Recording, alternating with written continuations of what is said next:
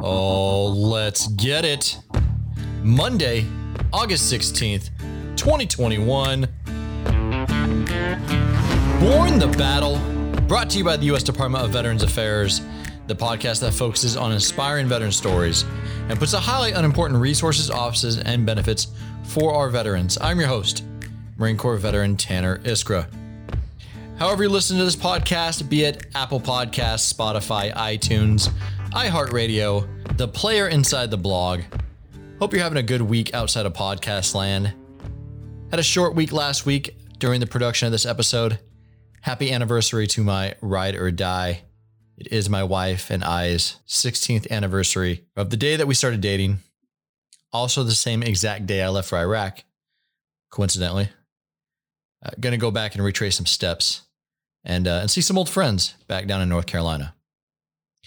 One new rating on Apple Podcasts and one new review that definitely boosted us in the algorithms.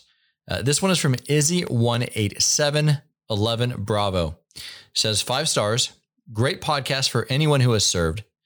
Born the Battle is a great podcast that provides good and important insights into benefits as they roll out across the VA, and great stories of veterans who take on the next mission of service following their time in uniform.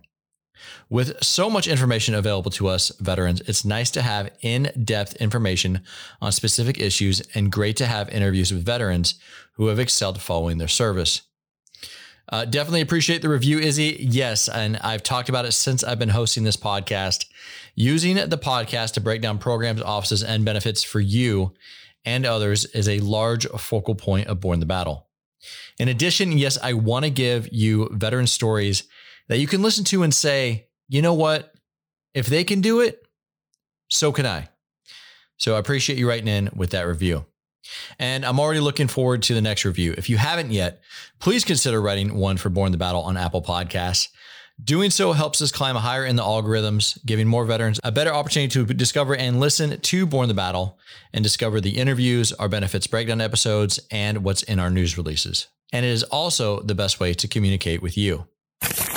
Speaking of news releases, got a couple this week. First one says, for immediate release, the Department of Veterans Affairs Board of Veterans Appeals appointed 20 new veterans law judges to deliver more veterans appeal decisions, bringing the total to 113 judges.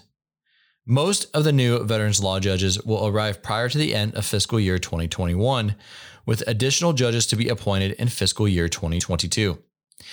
The judges will receive extensive training from seasoned mentor judges to prepare them for their new responsibilities and will be supported by a cadre of attorney advisors and professional staff as they adjudicate appeals. Visit bva.va.gov for additional information on the Board of Veterans Appeals. And we also have a full breakdown of the board with Born the Battle episode 180.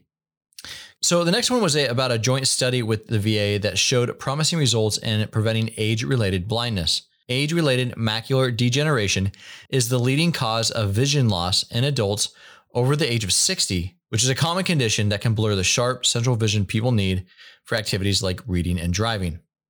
A collaborative study involving VA researchers discovered a group of HIV medications known as nucleoside reverse transcriptase inhibitors, and I hope I said that right, may help prevent age-related macular degeneration. The study was led by the University of Virginia School of Medicine and included more than 15 medical centers and universities in the U.S. and abroad. Investigators looked at data of more than 33 million patients over a 20-year period and discovered patients receiving HIV medications, namely as preventative measures against HIV, were roughly 40% less likely to develop dry macular degeneration, the most common form of what is otherwise known as AMD. Though hopeful, researchers say further studies and the Food and Drug Administration approval will be needed before HIV medications identified in the study can be used to help treat age-related blindness. Routine eye exams and preventative vision testing are covered under VA healthcare benefits. To learn more about VA's blind rehabilitation services, visit rehab.va.gov/prosthetics/blind rehab/index.asp. All right, this week's guest is a Marine veteran who served with 2 Medal of Honor recipients as well as he puts it, a company of heroes at the Battle of Waist City during the Vietnam War. After he got out in the 70s, he helped children get released from state mental institutions. Then he became an FBI agent who went deep undercover for the FBI and the Italian mobs from the 70s to the 90s. He's also a professor and an author. He is Marine veteran John Legato. Enjoy.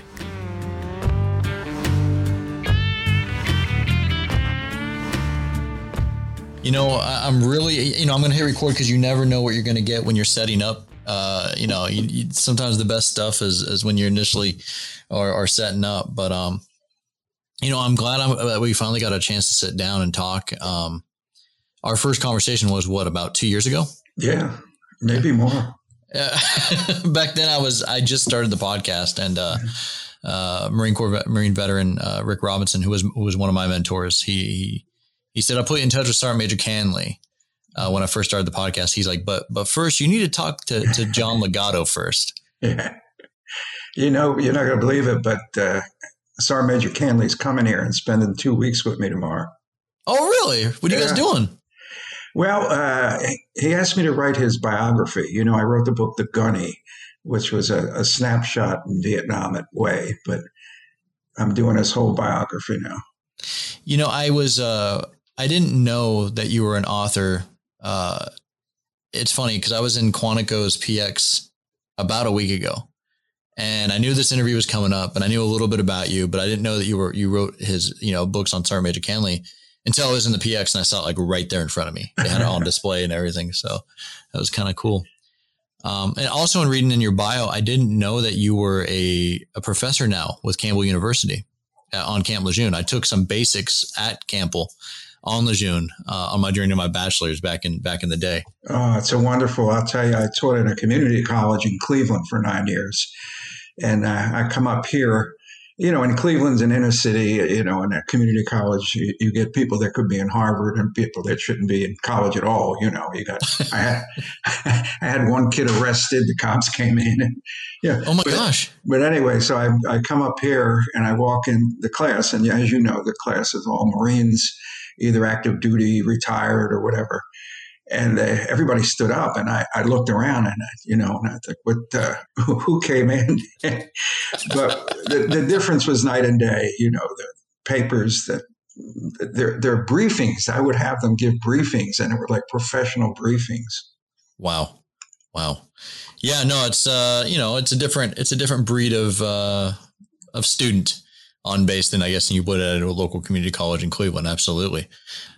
John, the first question we always ask on Born the Battle is when and where did you know that military service was going to be the next step in your life? And I say that in that way because I think, especially in your generation, it wasn't always a choice, right? So were you drafted or was it a choice? No. In 1965, I was the first person in my large Italian family to get accepted to college. Oh, wow. In 1966, I was the first person in my large Italian family to get expelled from college. So back then, and I know you're too young, but 66, 67 especially, and 68, you had two deferments to avoid military. You had student and you had a medical. Mm. Unfortunately, I was in great shape. And as soon as you get expelled, they write a letter to your draft board to college saying you're eligible. So very well. So it was 30 days back then, 30 to 40 days. They needed bodies in 67. You were getting a draft notice. And so my father said, he was in World War II. He said, don't be a grunt, don't be an infantry. So I went to the Navy. They had a year waiting list. I went to the Air Force. They had a year and a half. So I get drunk with my buddy and I say, I don't want to go in the Army. So I joined the Marines so drunk. And I remember telling the recruiter, I don't want to go to Vietnam. I don't want to be like in the dirt. I don't want to be infantry. And back then, recruiters could say, which he said to me, he says, you're not going to Vietnam. You're not going to be in infantry. I'm going to try to get you on embassy duty, to London or somewhere. So I signed the papers, and about 4.5 months later, I was a basic rifleman in Quang Tri, Vietnam. Wow. Best thing that ever happened to me, really. Best thing. In hindsight, it was. So I thank that recruiter. Sure. No, absolutely. It's funny how you said that things that they did back then that they can't do Oh my today. God. I mean, there are guys still waiting for their gynecology MOSs, you know. Now I usually ask who was your best friend or your greatest mentors were while you were in, but I think for you, that's almost a foregone conclusion, right? With those that you served with in Way, Gunner Sergeant Canley, your platoon sergeant, Al Gonzalez, both awarded the Medal of Honor. I'm sure many others. Well, Ray Smith. I'm sure many others. Yeah, I mean, Etoole Smith, Ray Smith was a brand new second lieutenant. See, whenever I hear people complain about second lieutenants, and especially in Vietnam, they'll say they were with. I had the best leadership in Alpha Company. I didn't know it at the time because I had no comparative, I had no way of comparing leaders. Yeah. But my platoon sergeant was an E5, Al Gonzalez. The company gunny was John Canley. The company commander was Gordon Batchelor, a Navy Cross winner.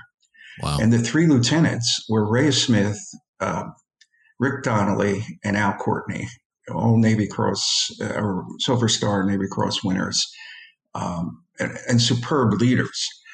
Wow. So when you look at leadership, I didn't know it at the time. We had 2 Medal of Honors in the first couple hours of the battle. We had no commissioned officers for 3 days, and you had this E7, who I had no idea that E7s are not normally company commanders. That's a captain's billet. Yeah. And his XO by default was an E5. And for 4 days, most of us were POCs, Lance Corporals. That was it. So we followed this gunny and his sergeant. And the first 4 or 5 days at Way City were epic, historical in nature. Yeah. I've seen some interviews where you talked about Sergeant Major Canley, back then Gunner Sergeant Canley, and the way you talked about him was like how some other legit heroes were portrayed in film. I'm thinking of like Sergeant Major Plumley and We Were Soldiers, or Lieutenant Colonel McKnight in Black Hawk Down, who, in the films, they just stood up when bullets were flying and everyone else was hunkered down. And these two, these gentlemen like these never ducked or never got to the ground, and then yet they were never shot.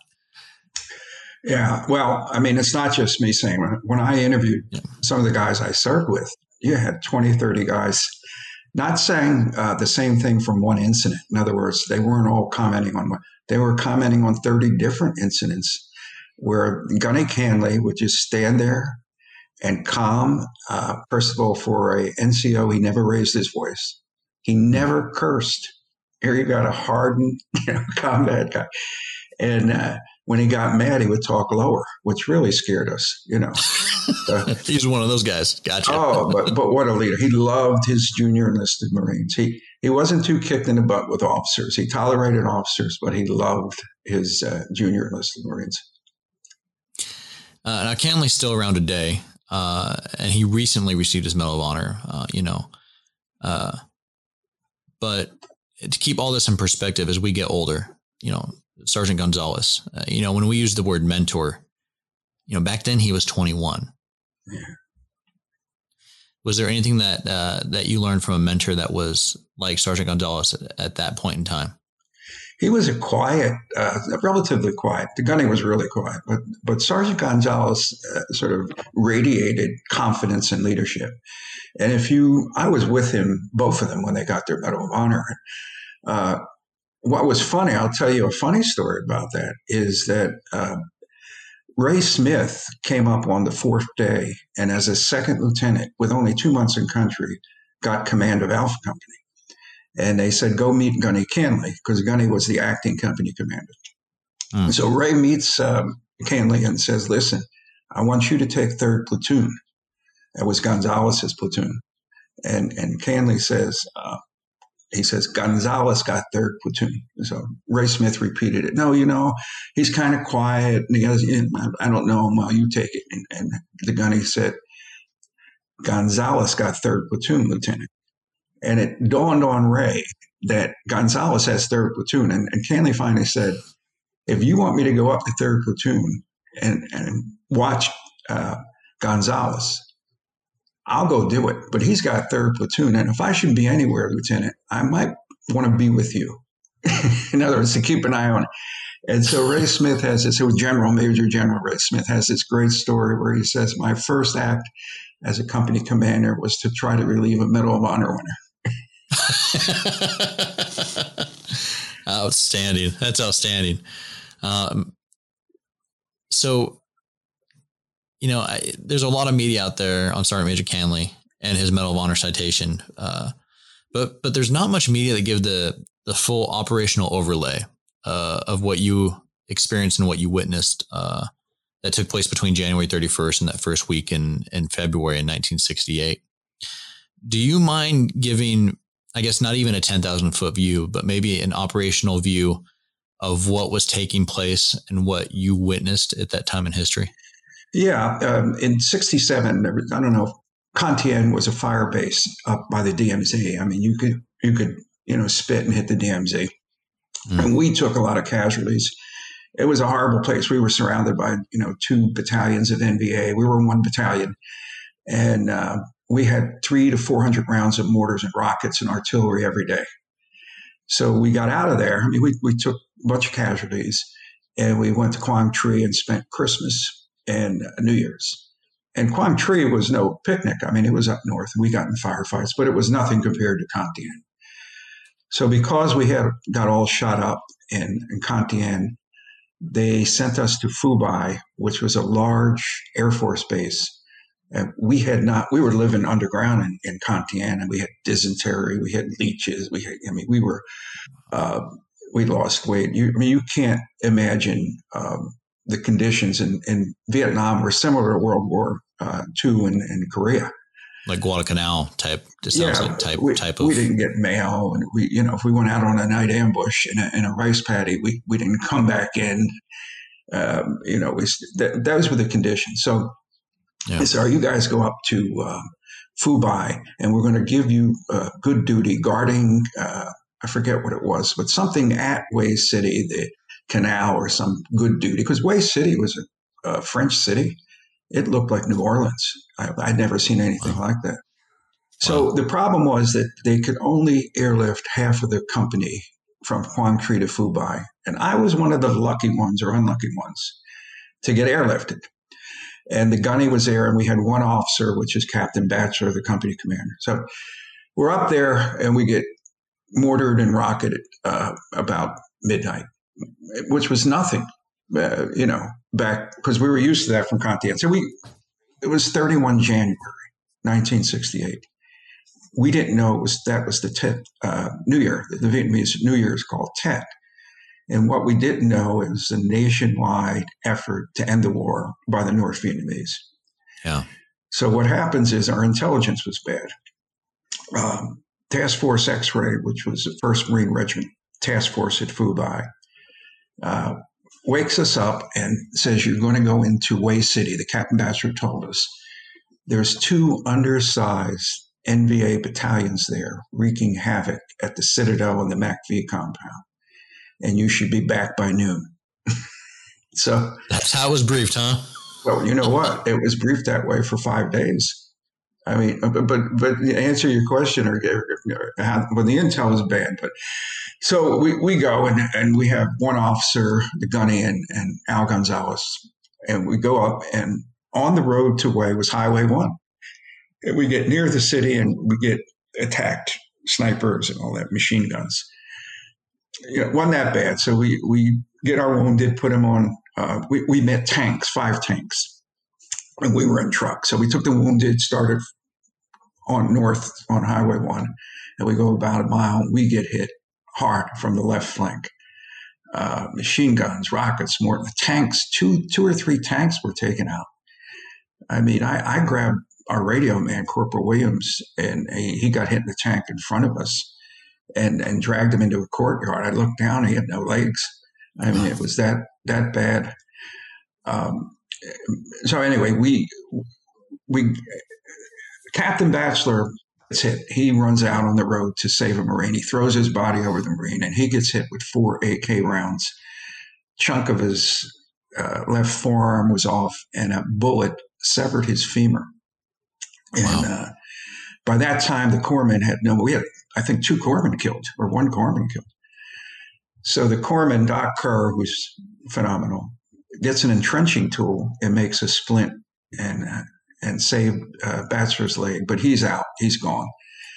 And so we move forward. The gunny takes command. He was the next commanding, highest rank.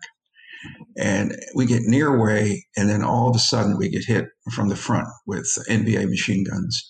We get hit from the left flank with NVA machine guns, mortars, rockets, and to our right. Go ahead, you're going to ask. Yeah, was this your just the company? Was it like what was the strength? What was your strength, and what was the strength of the enemy? That's a good question. I had always thought we had about 100, but I learned recently there was only about 70 or 80 of us, because companies in Vietnam were undermanned. Anyway, companies full strength might be 300. We're lucky if we had 200, 210, We were about 70 or 80 Marines. Wow. Going into the city, the enemy strength was 2 battalions. 2 battalions. When we got into Hue City, and this is all documented, I know it's going to sound like an unreasonable number. There were 10,000 NVA troops in and around Hue City, just Hue City. They had captured the city that night, early in 3 a.m. So the 2 battalions, Batchelor's hit, he's thrown on a truck. We got dead and wounded mounting. The tanks are getting hit, but we have to move forward because the NVA cut off portions of Highway 1 back to Phu Bai. On our right flank was an open rice paddy. Now, if you can visualize, we're getting hit from the left, from the west flank. The east was an open rice paddy. Machine guns now. Nowhere to run. No, we were coming from the north, and we couldn't go south. Wow. So we were in this muddy ditch, which was filled with buffalo dung and just mud because it was in monsoons. And Marines are getting picked off. So Canley and Gonzalez, they direct some of us to fire at the northern positions. They jump into the rice paddies, the 2 of them. They had some law rockets, hand grenades, and they made their way. I don't know if you've seen rice paddies, but they're just mud sort of lumps filled with water on either side. Yeah. And they made their way within 20 to 30 yards of the machine gun positions north, firing law rockets. They eventually threw hand grenades and eliminated the 2 or 3 machine gun positions. I mean, a frontal assault on 2 machine guns. This allowed us to get into the city proper. And by then, half the company was dead or wounded. So when you say we had 70 or 80, 40 were dead or wounded. Wow. Yeah. Undersized company to begin with. It's incredible. Yeah. It really was. I mean, you don't have time now. Historically, I know these numbers. And back then, it was just chaos. I mean, all you heard was the smells and sounds of war are amazing. We have no air protection, and the smells of Vietnam. And then I learned one thing, that blood smells like copper. And it was this continuous loop of corpsman up. Unfortunately, there was 1 corpsman at that point. So guys were, doing the best we could. But we get into the city, and it was a lull in the fighting. So I'm thinking in my little teenage brain, hey, we made it. This is it. I'm alive, and my brothers are the one they're going to get to MACV or compound and be saved. And so we get into MACV compound, and it was Australians, Army, and a couple Marines, and they had been under siege. They had 3 breaches of their wall the night before. Wow! And it was amazing. They survived, but they did.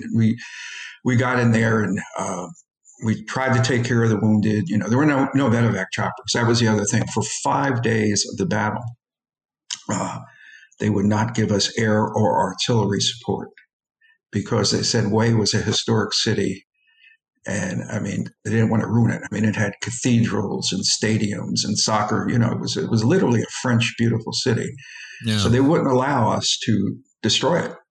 So we were fighting 10,000 NVA man on man, with no.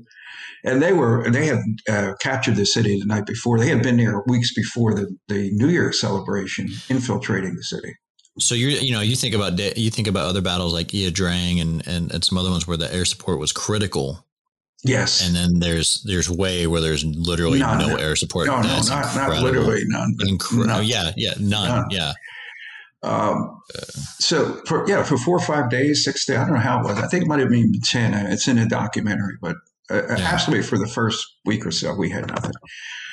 So, we get into the MACV compound and those people, we found them hiding under racks. They thought, they thought that we were there to save, which we were supposed to be, to save them. And I'm looking at them and they're going to save us. And we didn't realize that we were the reinforcements. They expected, a couple of battalions of Marines. There's these 40 guys limping in, carrying their dead and wounded. And they're looking at us and we're looking at them both like, okay, we're okay now. We got, this is it. Yeah. So we did. We hadn't eaten anything. We remember we stole bologna sandwiches, and then we asked for more food, and they wouldn't give it. The army colonel or something. So we broke into their food supply, and we broke into their armor. We took ammunition. The corpsmen broke in and got medical supplies because they didn't have any. Wow. Anyway, we're there, and we get word that Gulf Company 25 is coming behind us to support us. So they arrived about an hour later and had some problems, but not as much problems as we did getting into the city. So Task Force X-Ray and their wisdom continues to say there's only 2 undersized NVA companies at Hue. We want you to cross the bridge, which separates North and South Vietnam, and go help this ARVN General Truong, who was the most famous general, South Vietnamese general in Vietnam. And he is surrounded at the Citadel, which was a big fortress. So the Alpha Company, you're going to be on the river, and you're going to support Gulf Company. They're going to cross, and we're going to fire across the river, which was stupid anyway. The effective range of an M16 in 2000 or in 1968 was 300 yards. The river was like 340 yards. So so we were hitting the mud, we're hitting the water. But anyway, we get to the river, and I look across the river, and the first thing I see is a large NVA flag flying atop the Citadel. They had captured the Citadel. And then I see the trunk at this point is out of the fight. Yeah. Oh, they captured the city. They owned every inch of the city except where we were, but they were all around us. And I look and I see hundreds and hundreds and hundreds of NVA. And I remember thinking, well, we don't see NVA soldiers in Vietnam very rarely, especially just standing out there. And there were 2 battalions of NVA on the other side of the river. Is there a point in the battle where you thought, I'm not getting out of this alive? What do you mean? Was there a point? Yeah, I mean, I'm sure you thought about it many times. I'm sure it came up. But what point was the first point? Like the saying. Of course, going in, it was a horrible day. I mean, there were so many. I mean, there was some funny stuff on the first night, we occupied homes, French homes. And I had gone to Vietnamese language school for 30 days. I mean, I knew how to phrases like talk, give me a cigarette. you better talk. I don't know rather, but not much. Yeah. And so it's still quiet, and it's pitch dark, and a little ambient moon. And we are in French homes, and other French homes are across the street, maybe 30 or 40 yards. And sometime in the middle of the night, I hear whoops and boo, you die, Marine, F you, Marine. And it took a while. I thought, well, the guys are not going to screw around like this. The NVA were across the street, And whooping it up, and I did think this is like a World War II movie, where they're on an island. It's the middle of the night, and you hear "Hello, Joe." Wow. So, anyways, Sergeant Gonzalez, we wanted to open up. He said, "No, they would have opened up by now. Let's wait." But they were screaming all night, and our tension raised our pucker factory. Sure. So Gonzalez tells me, he said, "The guy, you went to the language school. Say something back to them that will, cut the rhetoric down." And I didn't know, I can't say, "Hey, Twang, you got a cigarette?" And I couldn't think of anything to say. And everybody's waiting for me to stop this. So I jumped into the doorway and screamed, "F you, you effing," and all the guys started laughing, and that punctured the tension a little bit. And even the Vietnamese, I'm probably thinking, what was that, Trang? That's amazing. That's amazing. You called 3 of those days of the battle, and I'm sorry if I cut you off, partway through the whole battle, the whole operational part of the battle. But you call 3 of those days the 3 missing days of Marine Corps history due to the nature of the battle. Why did you frame it in that way? Well, we had Gonzalez. We had all enlisted men, and I don't know what the Marine Corps is like nowadays, but in the 60s, I was kicked out of college, joined the Marines, had no idea what medals were. I'd seen them, in movies and stuff, but none of us were interested, or interested is the wrong word. Maybe were aware of medals, that we could win medals. So if you take that out of the equation, we had no officers, and we had heroic acts being committed all around us. And the problem was, Gunny Canley wrote up Gonzalez for his Medal of Honor, but Gonzalez died on 4 February. So now you have an E7 and a bunch of 18-year-old PFCs and Lance Corporals, most of whom were either medevaced, killed, rotated, had their 3rd Purple Heart, were hardly decimated. By the time we left the city 31 days later, only 7 Marines who entered that city left unbloodied. So we're scattered to the winds. We're scattered to the wind. I got wounded. Wow. I got wounded on the 21st, got medevac. And out of a company of Marines, 7 ended up without a Purple Heart. Oh, yeah, only 7. There could have been thousands. Guys were getting wounded all the time and wouldn't. Wow. I can remember I got hit with a piece of shrapnel in the chest, and my buddy Carangio got his K-bar and flicked it out, and that was it. But not just me. Guys were walking around with bullet wounds that they never, and refused to either get medevac or couldn't get medevac. So it was all of us had bandages. We looked, greasy, bloody bandages, all of us. The wounded who couldn't fight were loading magazines and handing it to the guys that could. It was amazing. So why I called it that is that there was no social media, in 1968, 69. Yeah. We just left. We had no way of contacting each other. And so years later, when we gathered, we all started talking about the gunny, did this, did that. And I realized that those 4 or 5 days without officers were not documented. Nothing. Nothing. Other than, hey, Gunny was a brave dude, But yeah. So I started taking statements, and it hit me that we had 3 missing days for this guy, a Medal of Honor, and also the other guys. If you read the book, The Gunny, did you read it? I didn't. I haven't read it yet. No, absolutely. No, I would love to. Yeah, I interviewed these guys that I love and were with, but you only see war through your eyes. And I realized these guys were heroes. My friends, little Larry Lewis looked 12. I looked 13. He looked 12. The helmet didn't even fit. And, Larry's charging fortified NVA house. He jumps through the window. He engages. I never knew this. Nobody wrote it out. And there's story after story about that. And so none of this was documented. So I started documenting, and the Gunny was the first individual that had the greatest, I don't want to say, I don't want to use the word unfairness. It wasn't unfair that he didn't get a medal. It was just not documented. Circumstances of the battle. Yeah. So, it took me 13 years to get him the medal. 13 years of bureaucratic BS. Sure. Let me give you one quick example.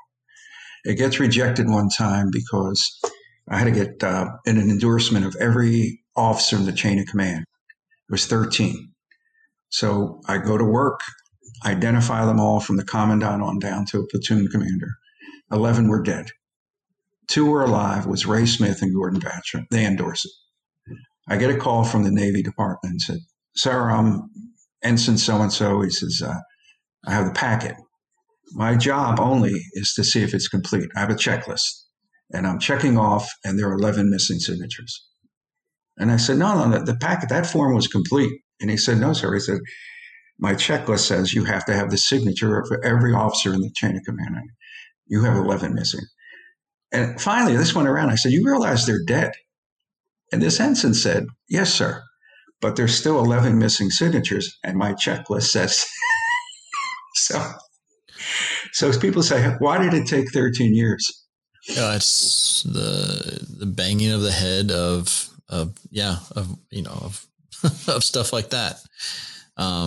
Incredible. So you were, I guess, the impetus, the documentarian for that medal. What was it? I mean, there was a movie, Last Full Measure, that came out recently, and that movie kind of documented what you're talking about, going around, getting all the first person accounts and things like that. That had to have been a journey in and of itself. I was met with uncaring bureaucrats, incompetent bureaucrats, people that, first of all, I had to go through a congressperson. And I started with Gunny Canley's district. It was terrible. One congresswoman lost all the original paperwork, which set me back 2 years because I had to go get them all again. And, we're of an age, we're in our 70s now. And a couple guys just wrote it longhand. And to duplicate it took a year and a half. When it got down to it, the end, the Congress, I tried to talk to the congresswoman, and I couldn't talk to her. I got low-level people. I said, "Could I talk to the chief of staff?" Because what happened, it was sat on the desk. They sent it to the wrong place. They sent it to the Department of Defense, where it sat for almost 2 years. And during those 2 years, I would call and say, "What's going on? We don't want to anger the congressional liaison. It'll come, it takes time." Finally, when I demanded, they said, "Oh, it's been in on the wrong desk. It's just sitting, Meanwhile, Gunny Canley is getting old. He's 83 now. Is he really? Yeah. He doesn't look it. Doesn't look it at all. No. What kept you going? What kept your team going through 13 years? I was angry. I got angry. And several times I gave up, and I never had the heart to tell them that it was done. I mean, lost paperwork, and I couldn't talk to anybody. At one point, I wanted to march on Congress with all the Vietnam vets, and somebody talked me down from the ledge. But I was just so angry because, I was in government 37 years. I'm a retired FBI agent. Yeah. I used to meet with assistant directors, anyway. And I'm thinking, what does that medal mean now that it's in Canley's hand? What's it mean for you, for the men that were there at Way and saw everything that he did? It's funny. He talks about it, that the medals are for his junior enlisted Marines. And that,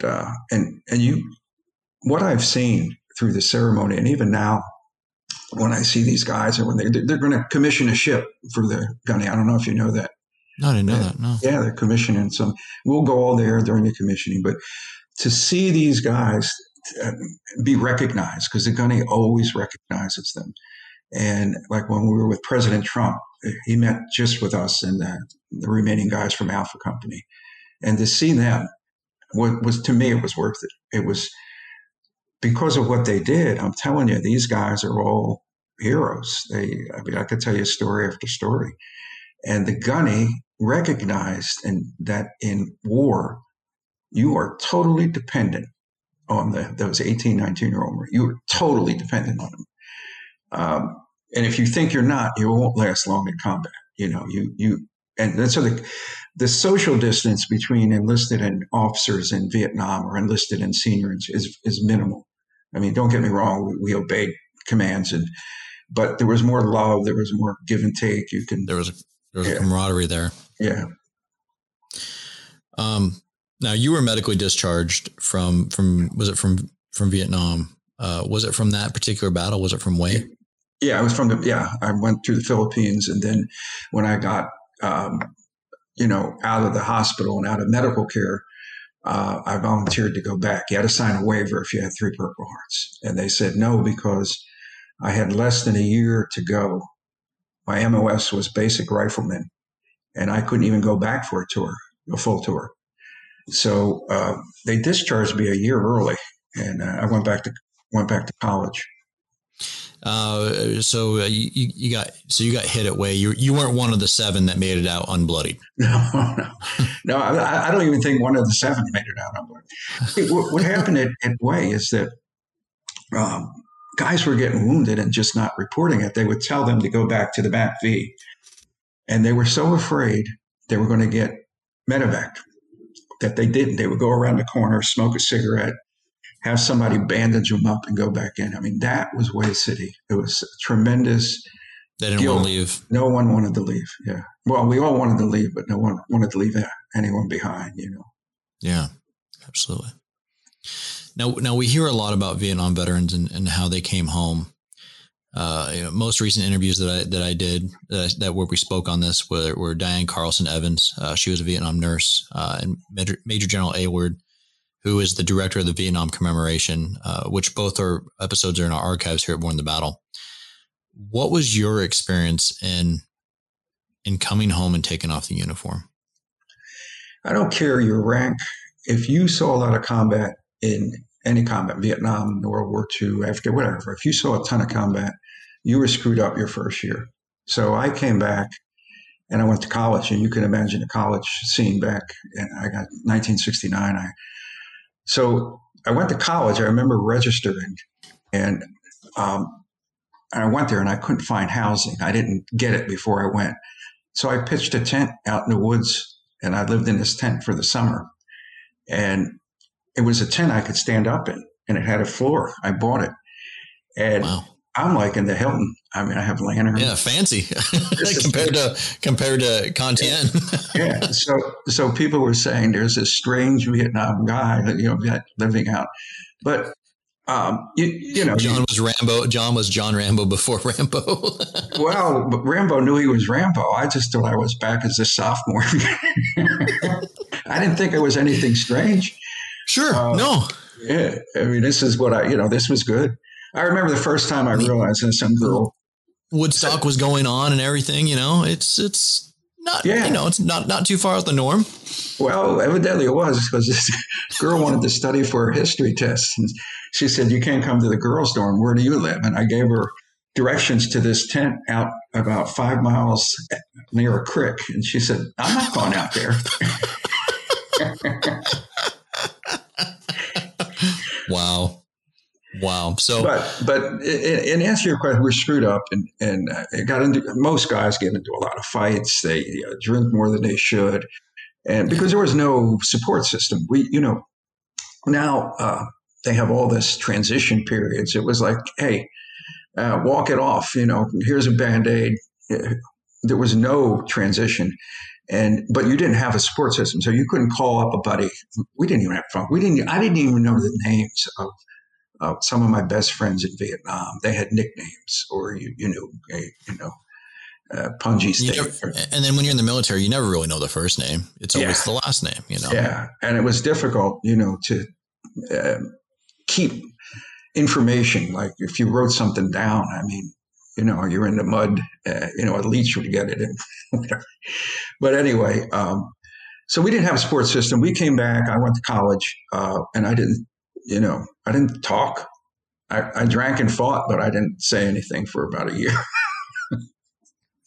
Incredible. Yeah. I mean, today with there's so many support systems, the VA has gotten a lot better. I'm sure from the 70s, the support systems of all the VSOs and nonprofits nowadays compared to then, it's just night and day. They blamed they couldn't separate the war from the warrior. I remember in sociology class, I didn't think anybody knew I was a vet, although I came back to school on crutches. And I think I said skiing accident. I don't know what I said, but, and I remember them talking about Vietnam. I would get so angry. There was this guy, Pat Gallagher, if you're listening, you idiot, that he would keep mentioning the Vietnam War, and he was an expert in it. He read it. Of course, he wasn't there. And it was so wrong. And then, but I never said anything, but I held it in so much that one night I saw him on campus and I just went up and attacked him. I said, don't you ever say another word about the, I know I sound pretty bad, but No. I mean, it was something that, hey, you were there and he was not. And I can totally understand that. And, probably could have been a different way, but again, no support system, no support system. You're young and wait a minute, let me get back there. It might have been a different way. Yeah. Wait a minute, discussion. We would have had a deep, meaningful discussion. Are you kidding me? No, it wouldn't have worked. No, it wouldn't have worked. It's just, and you're younger, and it's just,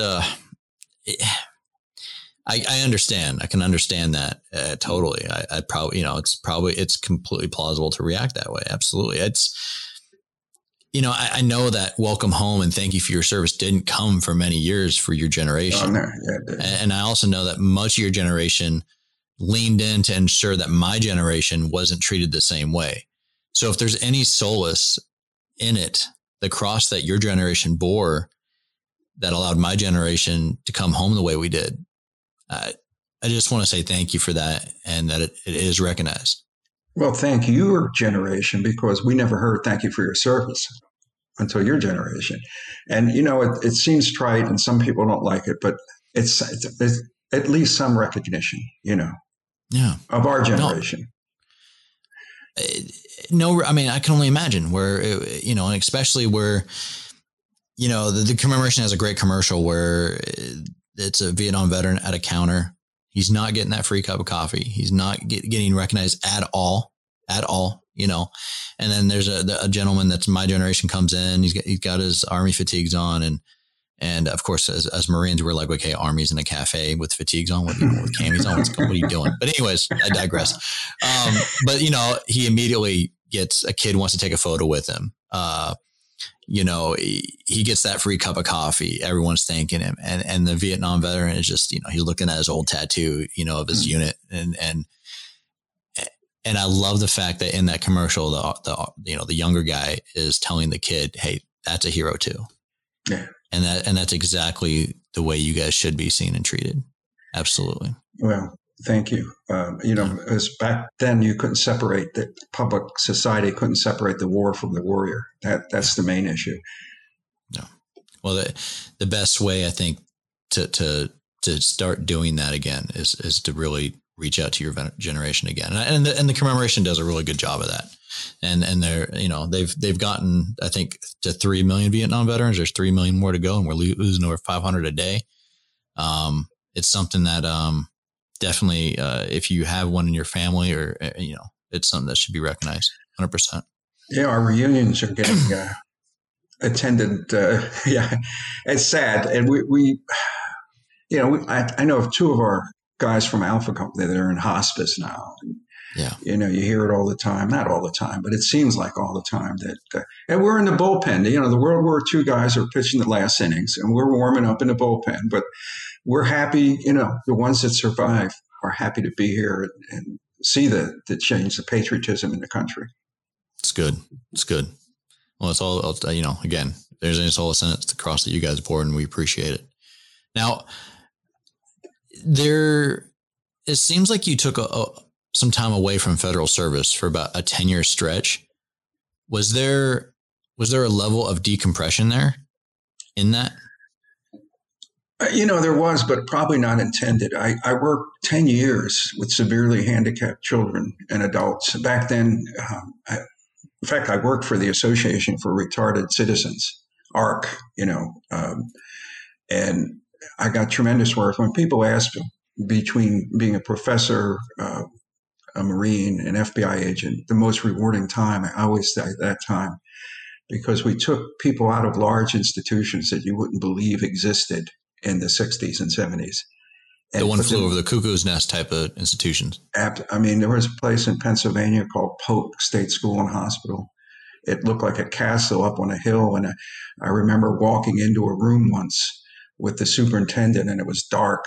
And they had these people on fruit carts, lying down on fruit carts with blankets. And you got to know a lot of them didn't need to be there. They were pretty high functioning. And so for 10 years, what I did, my only job was to get people that didn't belong there into the community. And to this day, I keep in touch with some of them that are, have jobs and living semi-independently. I mean, it's just an amazing story. Incredible. No, I think that's part of your story that hasn't been told much. Geez. So some are still around today. Yeah. A funny story. I went back for a college reunion and had a name tag on, and a woman across, elderly woman, says, "Oh, Legato, did you work with ARC?" And I said, "Yes, ma'am." And she said, "My son, Mark Fox, still talks about you." And I took Mark, was in a state center back then. If you had a handicapped kid, you would go right from the birth hospital to an institution. I don't know why, but a lot of, they didn't even go home, And so Mark had been at Crescent State School and Hospital for 21 years, and I got him out, and he just thrived. I mean, anyway, that was very rewarding for me. Sure. How did you make your way to the FBI? Well, my father was a cop, and I always wanted to be in the easiest transition. Anybody that's listening to this, if you have been in the military, the easiest transition is law enforcement, because it's the chain of command and everything. So I wanted to be in the best. The FBI is the finest law enforcement agency on earth. And when I joined, it was all Vietnam vets, and it was an amazing, apolitical. I had a partner for about 7 years, Fred Snellings, African-American Marine from Georgia, former state trooper. I had many friends, but to this day, and Fred and I did stuff after work with the families. I spent probably 10 hours, 15 hours a day with Fred for 8 or 9 years. I don't know if he was a Democrat, Republican, liberal, conservative. We were FBI agents. And it never dawned on us to try to fix a case, to, jam something. Yeah. It was just strictly about the law. We gathered facts, and we didn't even give recommendations for prosecution. We would gather the facts and do an investigation, write it up, and give it to the U.S. Attorney's Office. They would make a decision, but nowhere did we say, we think this idiot should be given 10 years. We just the facts. And agents were hard. They were good. A lot of them were former military, but even the ones that weren't, they recruited so well in the Bureau. I'm so proud of my time in the FBI and the Marine Corps. Two of the finest institutions ever. Now you worked deep undercover for 8 years, Buffalo, Memphis, Cleveland, Vegas, and London. What years were you undercover? Well, I had a 2-year stint, a 2-year stint, and a 4-year stint. And the 4-year stint was in the 90s, believe it or not. I had some in the 80s and 70s, but the mob was running wild in the 90s, the early 90s. And I spent 4 years undercover with the Italian mafia. And what happened is, after about 2 years undercover, see, like other agencies like DEA, they do short-term case. They do some long-term, but they don't have the money and the manpower to do these really in-depth RICO cases. So after 2 years, I'm with these wise guys, and nobody got arrested. So I was in, and I spent 2 more years. We eventually arrested 104 people all over the world. So we're talking that you were involved deep undercover with the mob from like casino time frame all the way to Gotti. Yeah, I was in Vegas for a year and a half with the mafia. In Vegas was brutal, but I was undercover with a made guy, and I wasn't made, but being seen with him. Vegas opened up. I'd walk in a casino and they'd say, "Hey, Mr. Calabria, here's a cigar, here's a comp. What can we get you?" And it was amazing. I didn't want to, it was a great treatment. I didn't want to come out from undercover.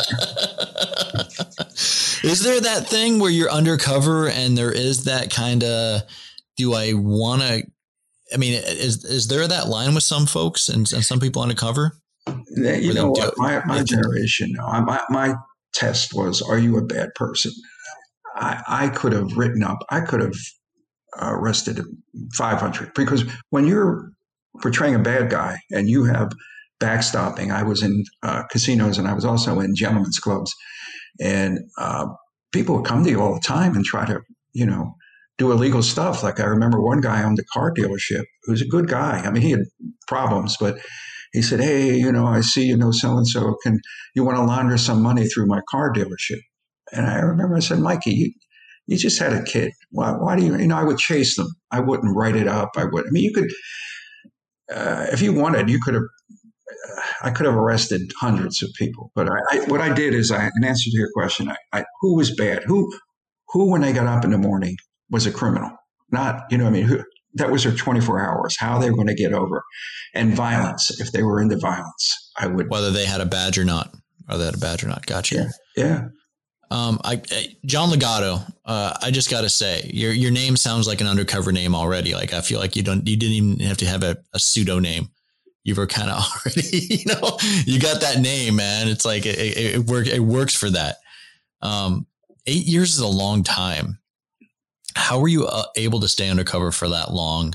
And again, you said you did 2, 2, and a 4, but how were you able to do 8 years and not crack, which under what was probably a lot of pressure? I mean, like Way, if you're that deep undercover, there must have been stuff that you witnessed that would have made some other folks say, "Okay, I want out." Well, and that's an interesting, I get that asked, and it becomes normal. You got to understand, I grew up among Italians in South Philly. I grew up with these guys that became wise guys, so I knew the culture. I didn't have to learn it. And I felt comfortable. After a while, you cannot withstand, whether it's combat or undercover. You can't maintain a sort of tenseness or fear for long, because they'll smell it. And after a while, I didn't. It was more natural for me to get up and go have coffee with wise guys than it would have been to go in the FBI office. And sometimes the FBI office was more dangerous than being with the wise guys. Sure. Don't shake your head. I work in DC. I can understand that. I can understand that this whole city. I'm going to ask you the same question I had about Way. Was there a time when you were undercover that you ever thought, "I'm not getting out of this alive"? Oh yeah, my apartment was bagged. I got What's they'll bagged? Test you. They ransacked it looking for wires or something. And, oh wow. And here's the other thing: you don't have with the mafia, you obviously don't have your badge, but you don't have a gun. The mafia doesn't like you to carry weapons. Only certain people, or unless they're at war with another family, but mostly so. You are living with guys, like, say, for example, in the Marine Corps, somebody might not like you, and they're going to fight you, they're going to hit you, you're going to be in those type of interpersonal relations that blow up, and so they would have when you first get there, they would test you. They have a big guy come up and try to screw with you, and cops would brace us against the wall and smack us around, you didn't have a badge or gun, and you couldn't call time out like they do in the movie. So there were times, guns and, thumping, people, and being tested by other wise guys, Mm-hmm. Mm. And I'm small. I'm a small guy. Yeah. Yeah. And I'm sure there's some things that you witnessed that are like, okay, that could be me or something. I don't, hey, yeah. I don't say nothing. You know what I mean? I hear you. While you were in all this, did you keep in contact with anybody from Way or from your old life or no? No, you have a contact agent with the FBI, and this was before automatic checking. They get your paycheck to your wife, and you meet them occasionally, and you give them reports or you give them the status of the case, and that's your lifeline back to the FBI. It's called a contact agent. Interesting. So interesting. 10th and Wolf. It's a 2006 independent movie with some big names attached to it. James Marsden from X-Men and Westworld, Giovanni Ribisi, Brad Renfro, Dennis Hopper, Brian Dennehy, Val Kilmer. I never heard this movie until I did some research before this interview. And you were in it as well. Apparently this was, what's that? I get blown up, but go ahead. Oh, gotcha. The director was an Academy Award winning director, Bobby Maresca. And he said to me, John, this is the first time in a movie I've been in or directed that a guy gets blown up with a grenade that was actually blown up with a grenade. He thought that was funny. Interesting. The movie's loosely based on your time undercover with the premise that a former South Philly kid comes home after war and tangles with the mob boss who was instrumental in leaving for the service in the first place. That was that second part, the mob boss part. Is there any truth to that, or is it more fiction? There's truth throughout that movie. Like, for example, the movie is also based on cousins. And I did have a cousin that was arrested by the FBI, his cousin from, his maternal side ends up being the underboss of the Philadelphia mob. So I was, that's what the movie was loosely based on. And there's so much stuff that didn't get in that movie.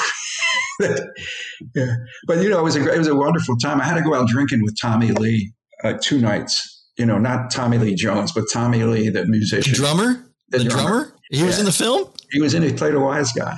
Oh, far out. And what a nice guy. But after the first night, drinking with him, I came to the set the next day. I'm like, he said, "You going to go out tonight?" I said, "Get the heck out."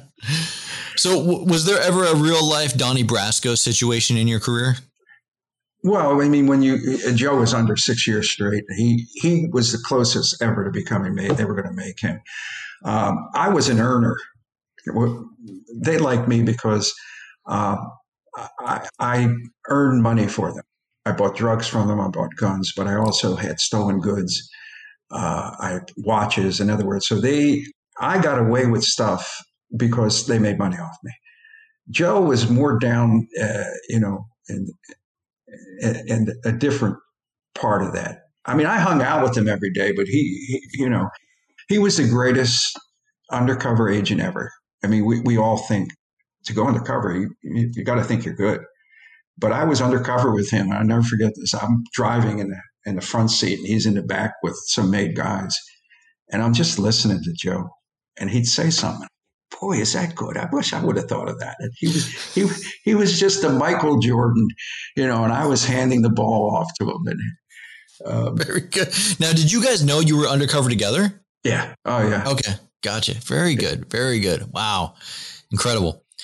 So you were then in FBI Special Operation Group as a pilot, Russia, Estonia, Budapest. Seems like you stayed in the old Soviet bloc. What were the nature of those missions? Well, I didn't fly over there, but I mean, I wouldn't. Diplomatic training under the guys, and it was amazing. I did shake hands with Putin, but I was with a lot of field grade officers, and we met with a lot of former KGB and GRU, which they weren't former really. Are you ever former? Well, it was fascinating. meeting with these guys. Of course, they had our luggage bag. They had microphones in our rooms. And so I would go into Joe's room and I'd say, Joe, I says, you got the plutonium? He said, no, you got the plutonium. I got the anthrax, Messing with the microphone. It's hilarious. Yeah. It's hilarious. You've since retired. You retired in 2003. It's funny. I knew, again, I didn't know that part of your post career was, in addition to being a professor, being an author. Yeah, I love the word. I love writing, and I wrote mostly nonfiction. I've wrote 2 nonfiction books. I like writing fiction, but my fiction is about 75% nonfiction. But I enjoy writing. I enjoy when I'm writing, and I'm writing a book now. It's like when you're reading a good book. I can't wait to get to it. And when we're finished here, I'll go back to writing. I just enjoy it. Enjoy the writing part more than any other part of the book process. The promoting it, the editing, the interview parts. I'd rather write. I haven't read as much as I should read. You got the Common reading list, and you have all these reading lists. And I probably haven't been as much of an avid reader as I was back when I was in middle school. And I was a big reader. I mean, I read books like that, but, I do appreciate the medium because, again, I'm a gamer. I watch movies. There's other mediums, but I think what I think people need to appreciate is the fact that a lot of those mediums come from writing, come from a written word of just great stories. So we have a lot of writers in our archives. Is there, and I ask them a lot, I ask a lot of them this question. If a veteran wants to start writing and wants to get into the writing world and into publishing, you got self-publishing, you got other ways to do it nowadays. What's one thing that they should know when they want to get into that world? Well, you got to write. And I say this because I meet so many people and say, I was going to write a book, or I started to write a book. And you got to write. And you got to write for the love of writing. Because if you think you're going to get published, and that's the reason you're writing, writing is a catharsis. I mean, you create, and you got to love writing. I mean, you got to love writing because, it's a solitary, occupation. But write every day. I can't have time every day. Yeah, you got time. Even if you write 20 minutes, write. And write in your voice. I see too many writers try to put too many adjectives in a sentence. Like if you were going to say, A, drop the gun, you don't have to put, he said eloquently, hey, in a British accent, drop the, just put, hey, drop the gun. We use too many words. It depends on what you're writing now. If you're writing dialogue, if you're writing dialogue, you write like people talk and write from the heart. Write what you know too, because unless you're writing textbooks, if you try to write from somebody else's expertise, as you know, as a reader, people read that and say, that's BS, or that we don't talk like that, or that could never happen.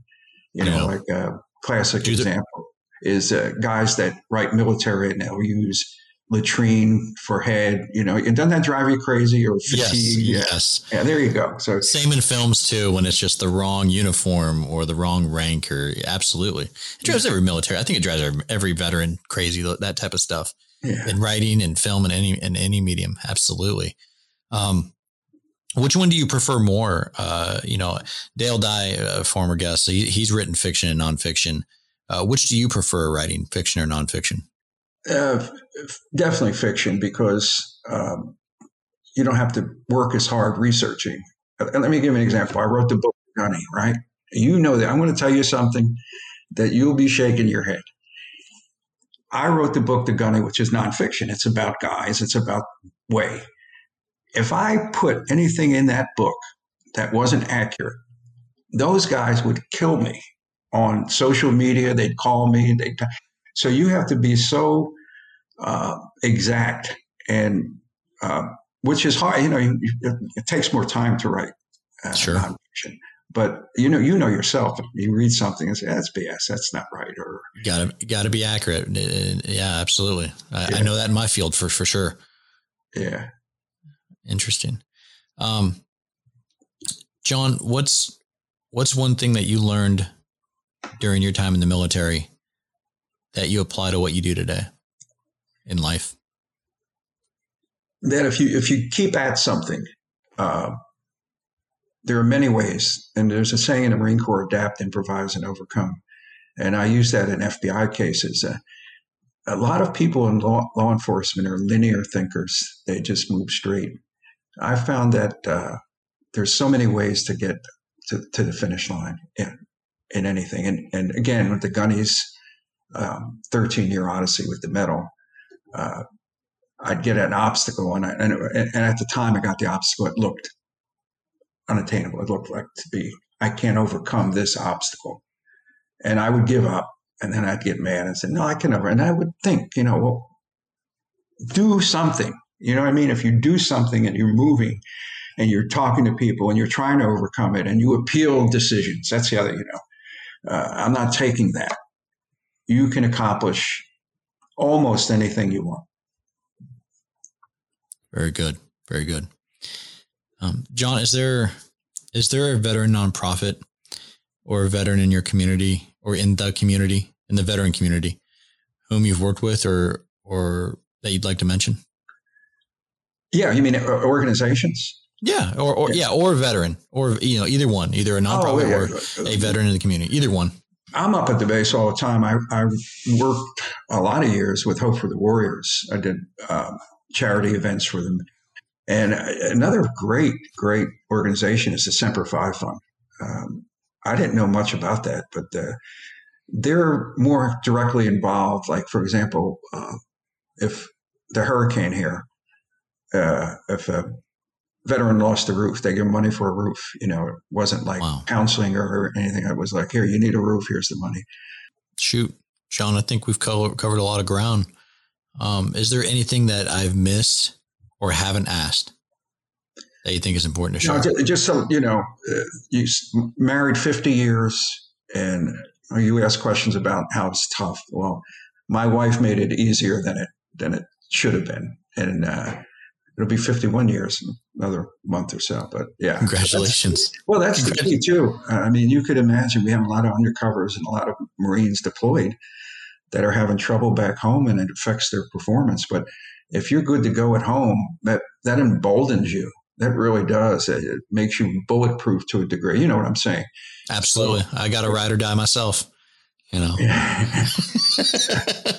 you're lucky then, because a lot of people don't. Yeah. Got to definitely recognize the wives. To anybody that's listening to this, do you have any parting words, parting shots, parting advice that maybe I haven't brought up yet that you think you'd like to share with anybody that's out there listening?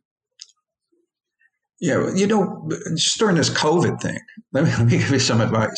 Get out of the house. I mean, do something. Do something that you want to do. I don't care how weird it might seem. If you want to get into spiritualism, you want to go to seances, you want to volunteer time, you want to do it. Don't be afraid of what people think or say. Do what you always wanted to do. We served our country like those before us. It was a dangerous area. All of Vietnam was dangerous. The carnage of war left an indelible mark on me. We came back and built lives. As time went on, we faced new challenges and found support to handle them. I went to the VA, talked to my doctor. I started doing groups. I started doing one-on-one counseling. At MakeTheConnection.net, you can hear our stories and find tools and services available to you. I want to thank John for spending time with us here on Born the Battle and for his patience in getting his episode out. You can find more information about John at johnlegato.com. This week's Born the Battle Veteran of the Week is from our VA Veteran of the Day program. Every day, our digital media team honors a veteran on all of our social media platforms and with a blog on blogs.va.gov. You can nominate the veteran in your life by sending in a short write-up and about 5 photos And don't take a screenshot of the photos or take a photo of the photo. Actually send in the actual JPEG or PNG, as they make a graphic from what you send. But again, send an email with a short write-up and about 5 good photos to newmedia@va.gov. This one I chose specifically because I saw this airman's mustache. If you get a chance, go on blogs.va.gov or go to one of our social media sites and check out this man's stash. I'm telling you right now, legendary. After graduating college, Glenn Allen Russell joined the Air Force in Pleasant Hill, Missouri, and he began his service in San Antonio, Texas. Upon completing pilot training, say that 3 times fast, Russell became a backseat pilot in F-4 Phantoms. In 1968, Russell became a forward air controller in a Cessna 01 Bird Dog in Southeast Asia. Prior to departing, he received his training for the Bird Dog at Hurlburt Field in Florida. While serving in Southeast Asia, Russell was part of the 21st Tactical Automated Security Systems Squadron based out of Nha Trang, Vietnam, and I hope I said that right. He also flew as a forward air controller with the 173rd Airborne Brigade from Landing Zone English at Bong Song, Vietnam. And again, I hope I said that right. Russell completed another tour flying B-52 missions in 1972 and 73. He also flew 6 missions over Hanoi during Operation Linebacker 2 in late of December 1972. When not in the air, Russell enjoyed spending time with the unit's radio operators and other pilots. Russell received a Distinguished Flying Cross and an Air Medal with 16 oak leaf clusters during his service. In June of 1977, Russell honorably discharged from the Air Force at Fairchild Air Force Base in Spokane, Washington. And as a civilian, he worked in the airline industry for 25 years before retiring at the age of 60 due to the FAA's requirements. He then worked part-time gathering data in stores for marketing research. Russell also flew part-time for a contract Air Force service spotting forest fires. He is a member of 2 veterans organizations, the Red River Valley Fighter Pilots Association, known as the River Rats, and ArcLight, the Young Tiger Association. Air Force veteran Glenn Allen Russell, thank you for your service, and thank you for showing us all that sweet, sweet stash. That's it for this week's episode. If you yourself would like to nominate a future Born in the Battle Veteran of the Week, so we can all learn their story, you can. Just send an email to podcast@va.gov, include a short write-up, and let us know why you'd like to see him or her as the Born in the Battle Veteran of the Week. And if you like this podcast episode, hit the subscribe button.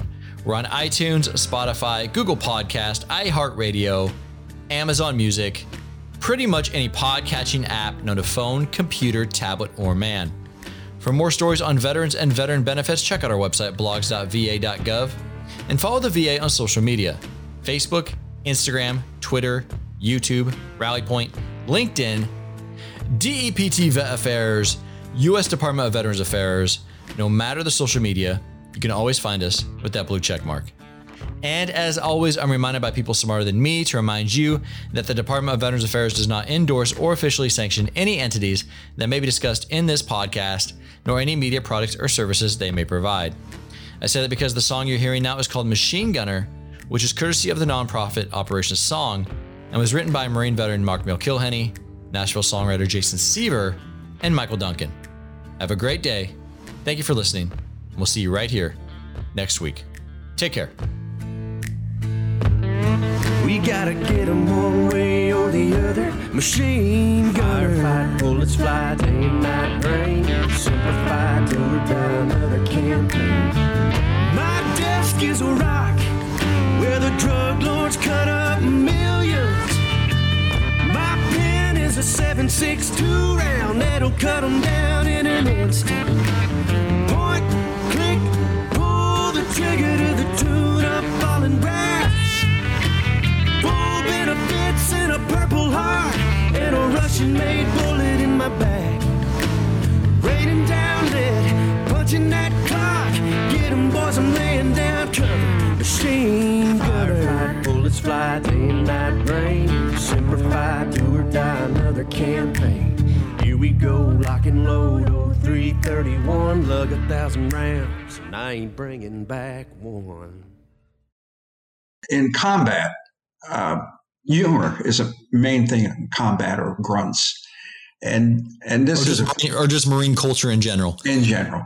Yeah. During the third or fourth day of the battle at Way, we're in this house and we're shooting out the windows, and this guy next to me, Huff, screams, "Ah!" He says, "Legato, they shot my thumb off." So I mean, no, it gets funny. So he holds up his hand and his thumb's gone. So he says, "Find my thumb." And I said, "We're going to find your thumb. We're busy here.